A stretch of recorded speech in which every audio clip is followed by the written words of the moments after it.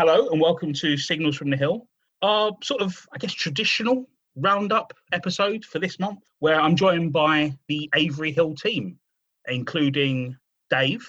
Good evening. Ricky. Hello. And Kat. Hi. So we're going to be talking about 2020 in retrospect, what we did as a company, what we did in terms of our own enjoyments that we managed to find in what was a difficult year for many people. We're also going to look forward into 2021, mainly in the form of the books that you can expect from us this year. And having had a look over the list, I think there are some corkers coming. So 6 books we released this year, 4 debuts, which, is very much in keeping with what I think of as like the spirit of Avery Hill. All of them very well received. Some breaking news this evening, of course, where we've done particularly well at the latest round of Broken Frontier Awards, with prizes going to our books and creators, but also us scooping the Best Publisher Awards, beating off the likes of Drawn and Quarterly and Myriad, publishers that have put out some really great stuff. So exciting. Are we pleased? Absolutely ecstatic, Steve. Absolutely. Yeah, no, it's always nice. I mean, it's it's not only the awards that were won, but other nominations as well. Seeing a lot of those debut books being recognised. So it's and Ricky said this before. I absolutely support it. We're absolutely in it for the awards. So this is what makes it worthwhile for us. Yeah, but it was good to see, especially Zoe sweeping the board with her book. She's a force of nature, that one. And Owen as well. Good to see him picking up a long overdue award, although I feel like it's a bit like with Scorsese at the Oscars. Where they just had to give it to him, I think. And of course, nods for Charlotte and Kat as well. And I said to Kat earlier, if you're going to lose an award, it's nice to sort of lose it to a compatriot, isn't it? Yeah, absolutely. Yeah, definitely. Yeah, I thought all the books in that category were fantastic. So yeah, I would have been happy to lose to any of them. But it was nice. Yeah, it was nice for Zoe to get so many wins. Yeah, it does feel like Zoe's debut has had real sort of impact. It really felt, I think I said to you, Ricky, a couple of weeks back, where Zoe had just sort of posted something on Twitter and she got responses from like 6 pretty sort of major comics creators with substantial work behind them. And it sort of took me by surprise, just because I think of Zoe as a sort of recent newcomer, but it's obvious. Now, I think, again, something I've mentioned before, I think the fact that she was very good at sort of charting the progress of her book online really got people attached to it before it hit the shelves, and had people sort of invested in her doing well before the book had even come out. I think Zoe's a case study on how to do your social media, really. Like, she's just incredibly good at it. And she was getting that kind of attention from that level of creator right from the beginning, which meant that we could get, like, Kieran Gillen did us a pull quote, and Declan Shalvey, loads of other people who have all kind of got on board, Shelley Bond. And it's just been, I don't know how she does it, really. It's just very impressive. I mean, obviously it's through being excellent at what she does, but also, just being able to get that level of attention from that level of creator is very, very good. And I think it's nice for us as a sort of publishing concern as well, to have someone sort of gathering eyes and attention on her work, and then obviously that attention being drawn to us and our other creators as well. So it's a good sort of a rising tide lifts all ships, I think, doesn't it? Yeah, absolutely. Like, Charlotte's done really well at that this year, and Owen's social media's really taken off. We've seen Kat do all the video work and things like that, and it's just been, especially this year when you kind of needed a very good social media presence to make a difference. It's been definitely a bonus.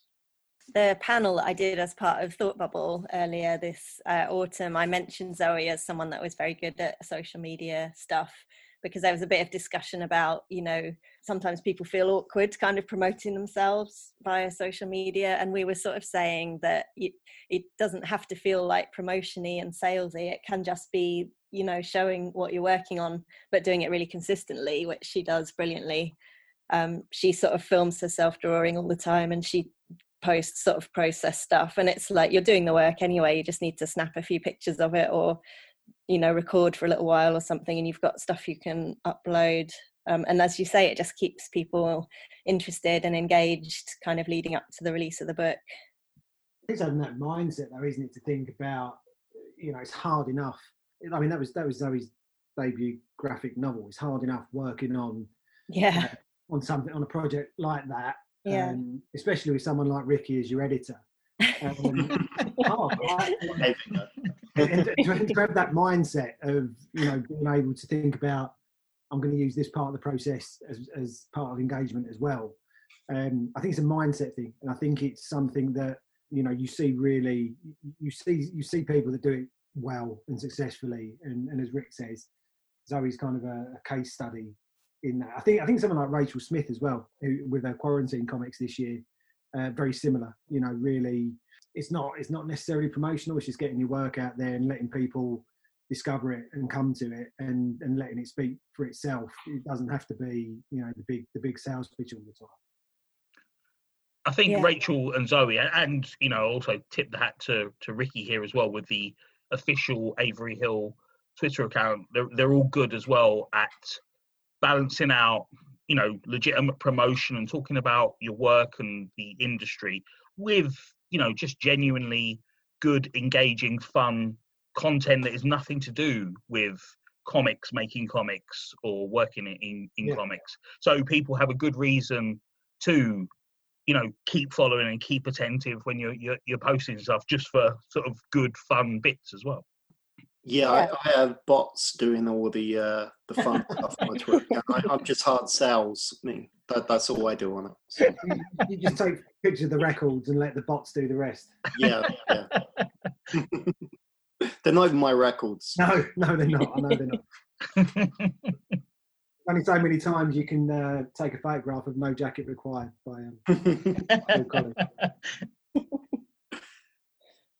Yeah, I think the point about, you know, the lack of physical shows, and, you know, we would have done launch parties at events and in shops, and, you know, done things that would have involved people physically being able to meet creators and get books signed and whatnot. I think, it's a tribute to where we are and how we're organised in terms of, you know, putting together offers and bundles to encourage people to pick up the books anyway, and then, you know, Kat's work in terms of marketing to sort of make sure that the word is getting out there about the books, you know, which obviously, you know, you can see where Kat's put her energies this year, where only one of our creators got onto the New York Times, didn't they? So, you know, imagine using all the credit and work we've got to get yourself in the New York Times, Kat. How dare you? we did send them a few things as well as my book. Yeah, who was top of the pile though, Kat? What was it? I think the other ones were Close Up MasterChef. And New York Times are like, so we've got like a copy of Close Up MasterChef and 10 copies of this book called Break War. It must be something. We'll have to do that. No, very exciting and very well deserved. So yeah, like, as I say, largely 2020 was terrible, but we put out some great books and managed to pick out a few highlights for ourselves as a company along the way.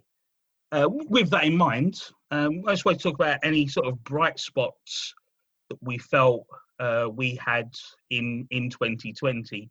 You know, firstly, in terms of like Avery Hill and the company itself. I mean, for me, what we don't talk about and the impending blindness of Billy Scott turning up in the Gosh Best of 2020 list was very exciting for me, because I used to work at Gosh, and I know how carefully, you know, it's not just a case of grabbing the closest books to you and making a list. They do sort of like consult, and there is a limited number that can obviously go in there. So it was nice to sort of see those books in there. one for me as well, which we've, we mentioned the awards, but Abs Bailey being nominated for Breakout Talent in the Broken Frontier Awards as well. Missing out to Zoe, so absolutely no disgrace in that. But I mean, again, another debut graphic novel from Abs, the first long form book that she's worked on, and I edited that one, and it was the lightest of touches to work with Abs. It was a fully formed story, narrative, pacing, style from the very start, and it was one of those editing jobs where I was basically a reader. I wasn't, I had to offer very, very little insight or input to the book just because it was all there. And similar to Zoe, for someone, and similar to Charlotte as well. I mean, Ricky worked up with Charlotte on that one, but I think it was probably a similar experience. Just to be able to work with so many debut creators, and for them just to come to us in such an incredibly fully formed state. I mean, Ab's book, Zebedee and the Valentines, wrapped up in this kinetic, anthropomorphic story of a punk band in the 80s in southwest England, and really incredible art to capture, live performance. Some of the best, I think, that I've enjoyed in that kind of style, and incredibly inventive layouts and just wonderful stylistic approach. But at the heart of it, just a really tender story driven by characters and loss and really, really human aspects, all wrapped up in this kind of you wouldn't suspect that from looking at the wrapper. So that was I really enjoyed. I'd say it was an experience of almost as a reader rather than an editor on that book, just because Abs would send me the pages and I would just enjoy reading the latest instalment and just correct one or two or suggest one or two little things each time. It was fantastic. Yeah, I mean, I really enjoyed that book as well. I really enjoyed all the books this year. I think we always say, don't we, that all the titles are always so different from each other, which is one of the kind of cool things about Avery Hill. But probably the thing that I really enjoyed the most this year was finishing actually drawing my book, which took up the whole first half of the year pretty much, and was kind of a bit of a crazy nightmare of working long hours. So once that was out of the way, I really enjoyed just sitting back and sort of working on promoting the books with all the different creators this year. Really enjoyed doing that. And I think like you were saying about there not having been any events and things, it's been a little bit different in terms of how some people have consumed comics. Like Dave and I were both saying we haven't read a massive number of comics this year. And I was having the same conversation with Gareth Brooks, I think, on Instagram. We were saying, because we often buy comics at events that we're at, and we haven't had any of that at all. We've not necessarily picked up the same number of titles that we normally would. But it did occur to me that I have been kind of coming across more comics on Instagram and things, which has been quite nice. And there was one that I've been really enjoying that I thought I could give a mention to. It's not an Avery Hill one, it's a different one. And it's been doing really well on Instagram. It's been getting loads of attention, and it's called Dog Biscuits by Alex Graham. And I think she's an American creator, and she's been posting these Instagram comics kind of daily, or even sometimes 2 or 3 times a day. And she posts 6 panels at a time of this ongoing story. And it's just really cool to have that regular kind of upload happening where you can kind of check in with the story every day and see what's happening. And it's kind of my cup of tea, really, the kind of story. It's like set now in the real world. So it's kind of dealing with some of the pandemic stuff, but also it's just a kind of really human story of kind of terrible characters living kind of crazy lives, that visually it's a bit kind of like underground comicsy style to look at. But it's just I don't think I've ever really followed a comic the same way before. Like, I've never really read web comics as they've come out. I've kind of like caught up on some and read the whole thing after they've been done, like Tilly's, like on a Sunbeam and stuff. But I've just been really enjoying that one, particularly just opening Instagram each day and having a new update to read. So that's been one of my highlights of the year. Ricky, any particular highlights for you in the last year? Yeah, I think one of them is generally the sales of the books, how well the books have done, which coming into the year, obviously when there were a few things happening in the world.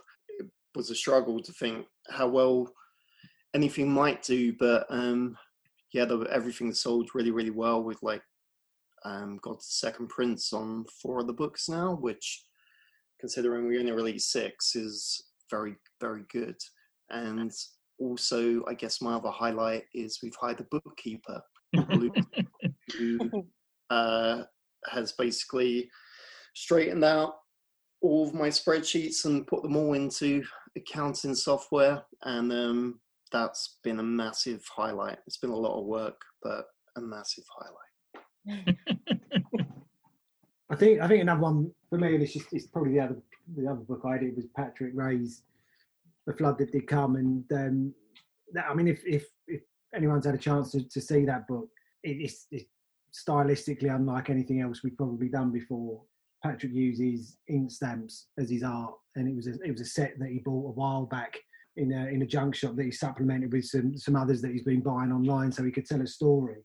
When he sent us that as a pitch, and I think, if you come to it in comparison to what a lot of our other books that we've published in recent years, it probably doesn't necessarily look like or feel like an Avery Hill book, but for me it's kind of the core of what an Avery Hill book is, and it probably links back to kind of our early days and the zines and the DIY aspect to it, in the way that Patrick created his art, and because of the stylistic constraints that he put upon himself.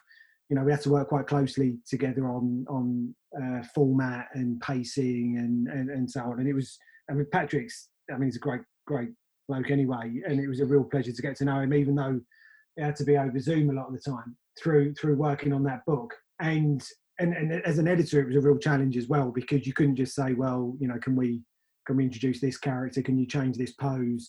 A lot of those tools or a lot of those techniques that you could easily use just weren't available, and that was both a challenge and a bit of a freedom in a way, because of the limited palette of what he could use, but then using those limited techniques in really innovative ways to tell what's really nuanced story at the heart of it. That's probably one of the most amongst the most relevant books that we've published. So that as an editor, and plus I think it's a really funny, really really insightful book. So as an editor, that's probably been one of the highlights for me, in one of the books that I'm probably proudest of in what Patrick was able to do with some pretty challenging rules that he set for himself. I just really enjoyed working on that book with him.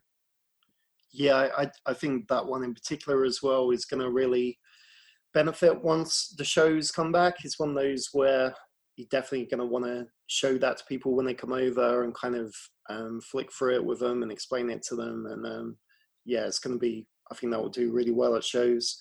And it's going to be quite exciting being able to go to a show eventually with all these books at the same time, being new ones that people have only seen probably either on screen or in a store, if they manage to get to a store during that 1 week when they were open. And it's kind of almost making me look forward to shows next year. Wow. Yeah. If there's one thing to come out of this night. I genuinely did the other day. I was like, I kind of miss going to comic shows. Not all of them, but a couple of them. Did you that'll end the first time you try and get on a train with a suitcase. That just disappears straight away.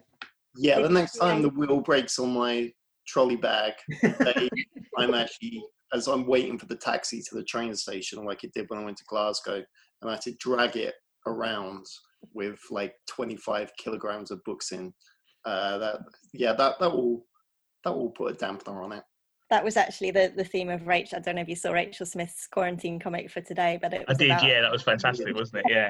And I think Gareth and I were saying as well in our chat we were having about shows that, the first few are probably going to be quite good for people, because there'll be a real excitement of, being able to do that again and buy things from creators. And probably a few people will be holding off buying things because they want to, buy them from the publisher or from the creator at an event. Yeah.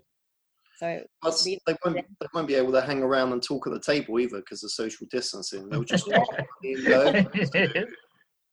Even better. Yeah. I think I'm going to be sort of like giddy the next time I go to a comic show or into a comic shop. Do you know what I mean? Like, it's sort of, if the whole situation's done anything, I think it's really brought into focus how brilliant and special those spaces are to have. You know, to have a place where you can go in and just be surrounded by a medium that you love, and you know, be completely encased in that work is tremendous, isn't it? And it's just the opportunity to connect with people. I mean, it's you know, going through the people that I've just not had a chance to speak to this year or see this year is really, you know, kind of the end of the year is a time when you start to reflect on that kind of stuff, and you know, you miss that. You just miss that opportunity to see people and connect with people, but also meet people, new creators. You know, I think it's probably fair to say, Rick, that Zoe, Charlotte, Abs as well, and a lot of the people we work with this year and a lot of people we worked with in past years, you know, we buy a lot of comics at these shows, and we come across a lot of creators at shows, and you know, it doesn't mean all those opportunities are shut. As Kat says, I think people have found really innovative ways to promote their work for other means this year, but it's you just lose that opportunity to discover work and meet people, and that's even for a misanthrope like me, that's started to become a problem. Just wondering as well if people have any sort of personal highlights from 2020 they'd like to share. Mine's sort of intertwined with Kat a little bit, in that Kat helped out Hannah Berry, the comics laureate, for another month or so still, where Hannah did that incredible sort of work with the survey and the overview of the sort of state of the nation in terms of the comic scene, specifically in the UK, but you know, with implications for comic creators around the world, I think. And as part of that, I know, Kat, you helped to collate the information from various panels and presented that on the Comics Journal website. And I was quoted, and like, just being quoted on the Comics Journal was something I didn't think would ever happen. So that was nice for me, but also very nice for Kat, who actually did all the work. You stick with us, Walsh. We'll make you a star. No, I mean that report from the you know, Hannah and a lot of people, just Kat obviously, but a lot of people inputted too via the panels. You know, I think having that database collation of information and material, rather than perhaps it backs up a lot of the things I think people have been saying, but it's been anecdotal before, and you know, it's never been collected, collated, presented in such a complete and considered way. And I hope that is, you know, the basis of trying to resolve a lot of the key issues that Hannah and the report highlights in that. But I mean, what a wonderful use of that role, and that I think, you know, perhaps hasn't, you know, what the remit of that role is, but I think in her time, in a tenure position, I think we should all be very, very grateful of, and that report's just the sum total of it. Yeah, definitely. It was kind of interesting to be involved with. I wasn't enjoying it at the point where I was watching 6 hours of footage back. Yeah, that must have been tough. I'm making notes on that. But it was really fun to do something towards it. I just felt, as I was panels initially, and as they started to kind of unfold, it was a series of 5 online talks that were kind of 90 minutes each. I just thought, this is really kind of, there seems to be such a will to kind of make something come of this, that I kind of got in touch with Hannah and asked if she needed, you know, someone to kind of try and document what was being talked about. And it was really nice to be involved, and it's still continuing. I've actually got a Zoom thing tomorrow night with Hannah and some people in the States to kind of discuss, you know, similar talks that have been happening there and things. So it does seem like it's there really is this kind of sense that people want to kind of see if we can improve things that, as you say, Dave, that people have been kind of mumbling about for a while. but yeah, it's kind of an interesting thing to be part of. And I'm also writing an article at the moment, which I don't know if I can say where it's going to go up, but it's on this kind of attempting to take the 8,000 words that I wrote in that report and distill it into 1,000 for an article. So that's another fun task. I mean, if it's the New York Times, this is just off the chart, isn't it? Oh yeah, that was my other highlight. That was my other highlight of the year, was that being featured in the New York Times, which is not something I ever anticipated. That was quite nice as well. Yeah, when Ricky, I think you probably, did you send that link round? That was kind of one of those moments where you open a WhatsApp or an email and it was an actual shout out loud moment. It was, I mean, not only is it incredibly well deserved, but just to see that level of recognition at that type of publication, it was really one of those. It was a standout moment, I think. Yeah, that was definitely up there with like the Eisner nominations and that kind of thing. That was just mainly because it's so totally unexpected that there would be a big US paper that we'd get into first before we got into like the Guardian or something like that. So it was kind of even the sport. I'd take the sport at this point. I mean, that's still going. Yes. On a personal note, I bought a house with my girlfriend and it's still standing, which I'm really ecstatic about. After being confined to its walls for a year, it's not fallen down yet. So I'm happy with that. I was thinking about kind of cultural highlights as well, and things that I managed to do before March, and the three things actually that I think I managed to do was go and see Supergrass at the Alexandra Palace with Ricky. It was probably one of the last super spreader events before everything stopped. Yeah, it was like the weekend before the lockdown. It really was, yeah. And I mean, looking back, it felt a bit weird. I saw Parasite at the cinema, which was the last film that I managed to see. But I also went to see Tina, the Tina Turner musical, before lockdown. And it was absolutely brilliant. Absolutely brilliant. So going through my kind of cultural highlights, I think the Tina Turner musical was the cultural highlight of my year in the circumstances. My sort of cultural highlights, you know, the sort of list I made, I've realised are all sort of TV shows, I think, because I live in the west of Ireland anyway. So once you sort of remove any sort of travel out of the equation, let alone sort of lockdowns where everything's closed, it really does sort of limit your options. I managed to see Tenet at the cinema sort of in between lockdowns, but it wasn't very good, was it? I didn't enjoy it particularly. I went to that.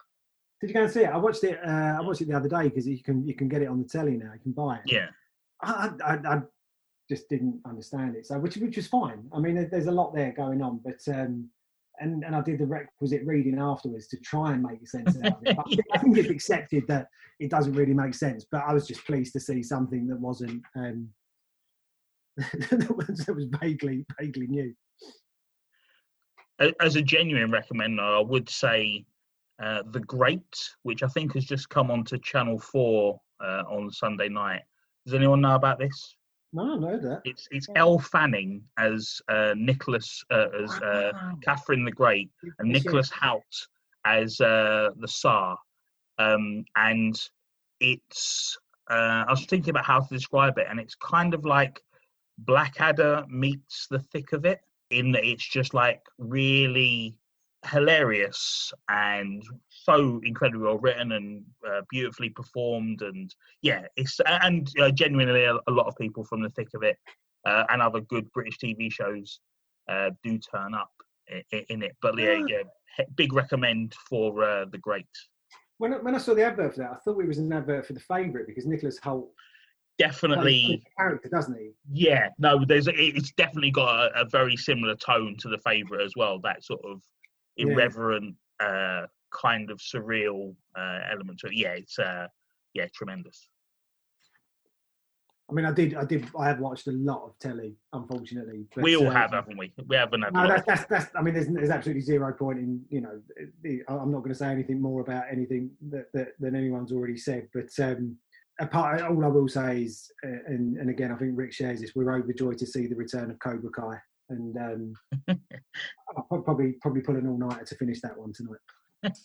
Yeah, early in the pandemic, my sleep patterns were very much all over the place, and I was getting up at 5 a.m. and watching a couple of episodes each morning. So it was a good start to the day. Also, The Mandalorian, we have to mention. Yeah. I mean, remarkable, isn't it? That it's like as good as it is. Possibly the best Star Wars thing ever. Yeah. Like I'm watching behind the scenes documentaries on it. I mean, what's going on? I rewatched like the last 15 minutes of the last episode the other day just because I genuinely wanted to watch it again. I watched it with my. I couldn't remember what was happening. I watched it with my brother-in-law on Christmas Eve night because he hadn't seen it and I had. Right.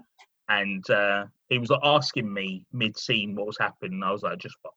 You know, it was beautiful to sort of witness someone else watching it unfold. I'd also like to make a recommend for a show called How To with John Wilson, which is from the production company Absolutely, which is run by Tim and Eric. I don't know if people know Tim and Eric, but they're very good and very funny. And How To with John Wilson is this odd sort of, it's basically this guy wandering around New York, making video essays about random subjects based on things he sees in New York. It sounds really weird, but it unfolds so beautifully across it's only like 6 episodes, but it is, a remarkable television show. But I mean, New York's, I mean, it's cool anyway. So, what's it called? I'm writing this one down, Steve. Yeah, me too. How To with John Wilson. How To with John Wilson. Okay, yeah. That's on the list. Yeah. Something I did get heavily into during the summer, particularly, was I started reading all the George Smiley books by John le Carré. Oh. And I've actually got one more to go. I ran out of steam a little bit, but they're kind of like his gentleman spy books. And it got to the point where I was reading one after the other, and it got to that point where I was reading so much, I was dreaming that I was a spy. And I did exactly the same when I read all the Game of Thrones book in one go. I was dreaming that I was a knight. I tend to do it when I play a lot of like one game in a row, like Fallout or something like that. But yeah, so I spent most of the summer dreaming that I was a spy, which was quite fun. Oh, if we're doing books, then the final, the Hilary Mantel Cromwell trilogy was incredible, incredibly long, but also, the same kind of thing where it's just so immersive and you just genuinely love Cromwell and kind of miss him, even though his character died a long time ago. Spoilers, Miller. Spoilers. And who knows? May not even have been exactly like Mantel presents him, but as a work of literature, that trilogy is some of the best stuff I've ever read. I mean, she describes herself as a working class writer, and it's just so interesting, that point of view, looking at that period of time, and with Cromwell being a working class hero up against the aristocracy, and how they kind of destroy him essentially, it's just incredible books. And I'll do one last book, and I read it right at the start of lockdown. It's called Severance by Ling Ma, and it's a book about a pandemic, but it's not viral. It's kind of it's spore based, but the result of this pandemic is people just become really listless and disconnected from real life. So it's kind of really, they're zombies, but they're just harmless to the point of being useless. And it's a satire about kind of millennials and the modern condition and so on. But just the timing of reading about a pandemic was perfect. But it's really wonderfully written. The style matches the subject matter perfectly. And it's kind of almost it's horrifying, but so normal at the same time. And it actually kind of brought a little bit of normality to proceedings, which was quite nice, because it was like, well, it can't be this bad, can it? And then 9 months on, it turns out it can. So yeah. Just so we've got at least one comic not produced by Avery, or like Cat did comic, but like, I've just finished Game-ish by Edward Ross. I don't know if anyone's read Film-ish. Eddie Ross's.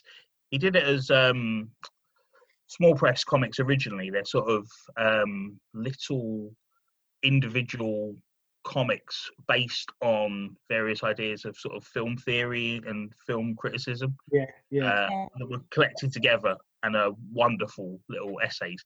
And he did one called Game-ish, and I think I read Film-ish. I think I've just forgotten how sort of in depth and detailed it was, because I bought Game-ish thinking it was going to be a sort of visual graphic overview of the history of video games and would look really nice because it was drawn by Eddie Ross.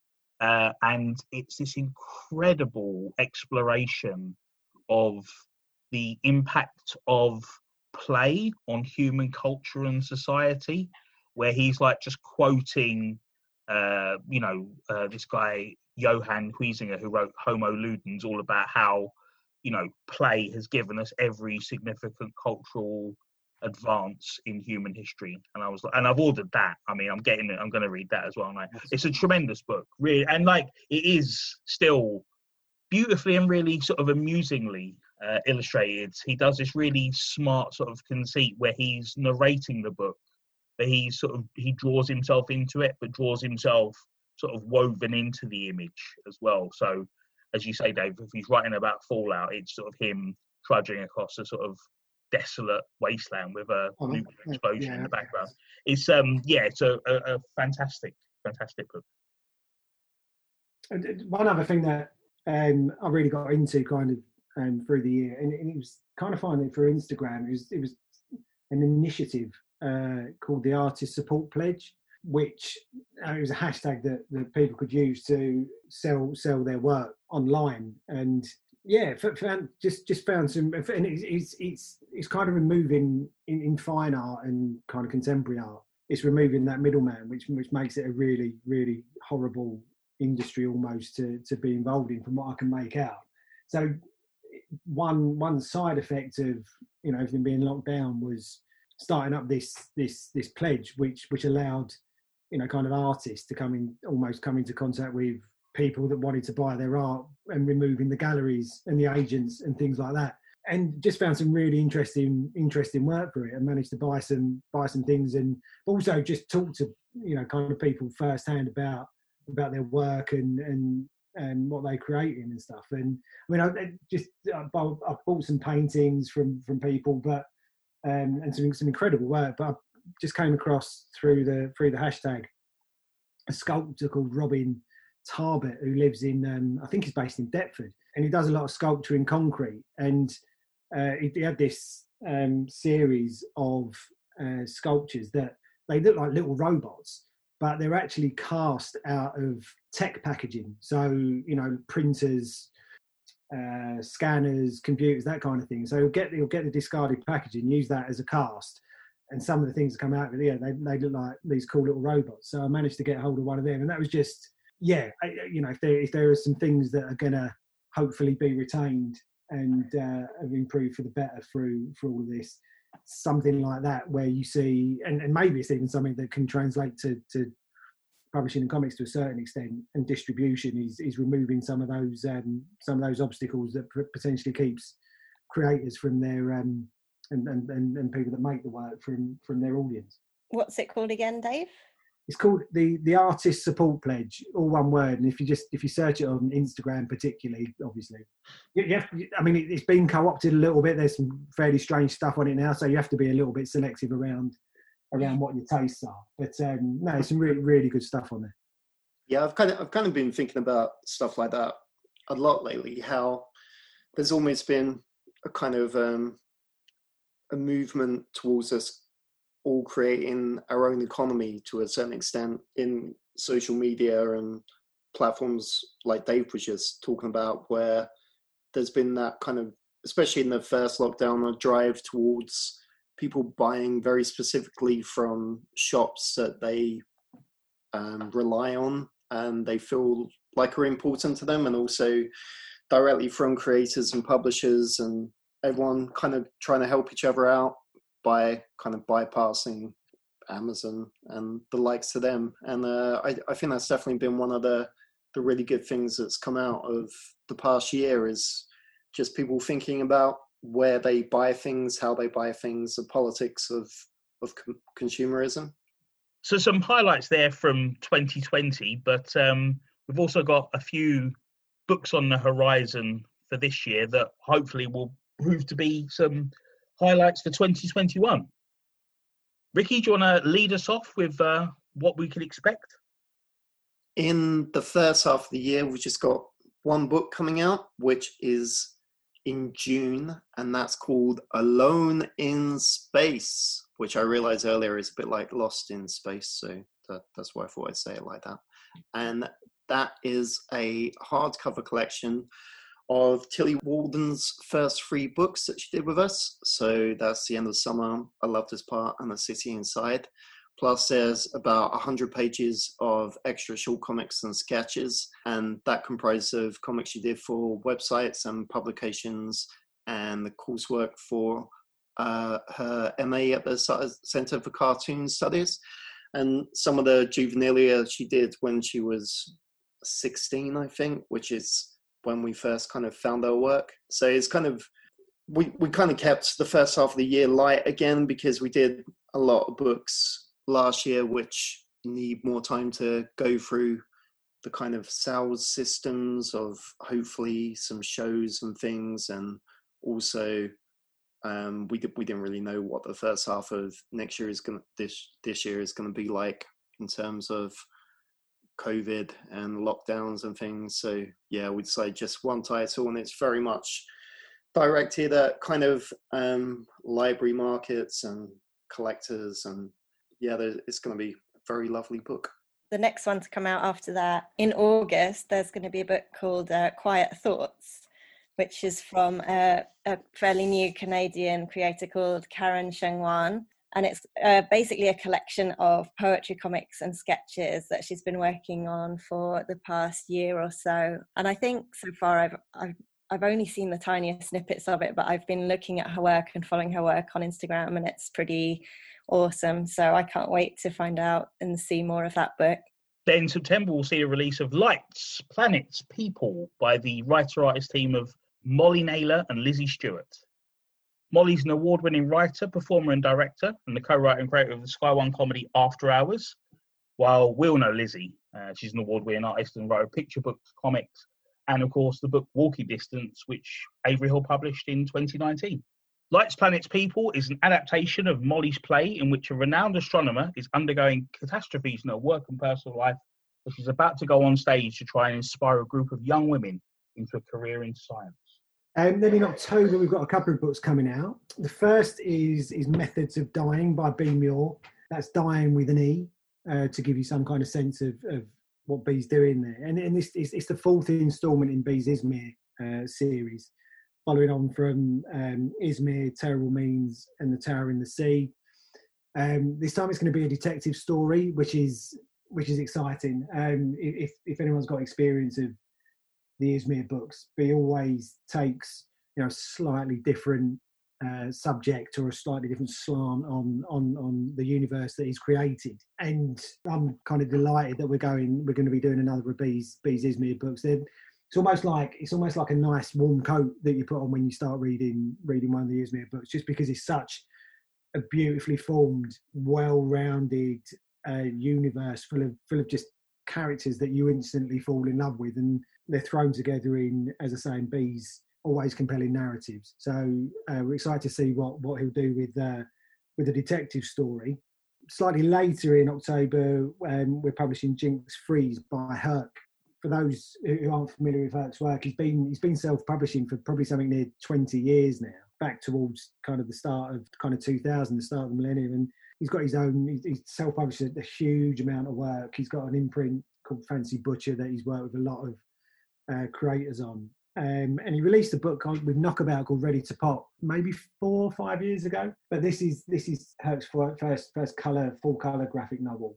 We've been talking, and it's something we all love Herc's work, and we've been talking to him for a while now about the right project, and this is the one, Jinx Freeze, which we're delighted to be able to work with him on. It's a little bit tricky to describe, so bear with. At the heart of it is a heist caper story set on the French Riviera it's not a named specific period, but it's got that kind of trademark 60s, 70s feel that Herc kind of revels in. And that's kind of the core narrative, but he's telling the story via a series of, short 2-3 page self-contained strips with little vignettes of certain characters or a certain place, some of which are standalone, some of which just add a bit of colour to the story, some of which are absolutely essential to the ongoing narrative. And he's just telling this story over, as I say, a load of these strips and hundreds of characters, all of which are just incredibly compelling. And it just kind of collates Herc's very British sense of writing and sense of humour with his incredible cartooning style. And it's just going to be, not only is it going to be incredible visually, but I think it's just going to be a huge amount of fun to read as well. So that's another one where I'm kind of just standing back and enjoying the pages as Herc sends them over to me, because it's just it just goes in directions that you don't know whether or not it's a diversion, it's context, it's core to the story until you get to the end. So it's a lot of fun to work on as well. But so I'm looking forward to that one in October. The last of those is coming in November, where we have a book by an exciting new creator from London called Cleo Isadora. Sour Pickles is a semi-autobiographical comic about being biracial and working class while struggling with finishing the final year at a prestigious London art school, mentioning no names. Cleo came to her attention through her excellent self-published zine, Is It Vague in Other Dimensions, which might be one of my favourite titles ever. It's an excellent little zine.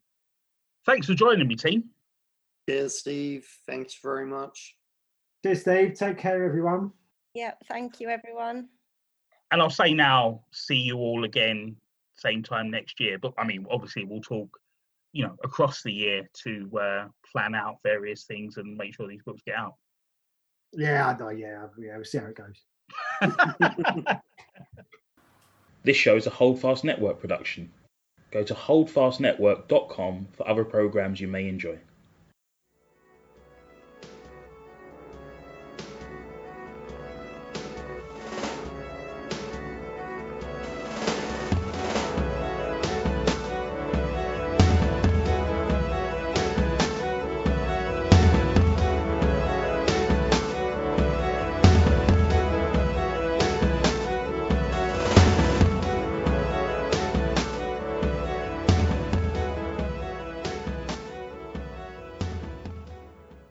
Like, I knew about castling, but I didn't know about en passant. Everyone know about en passant?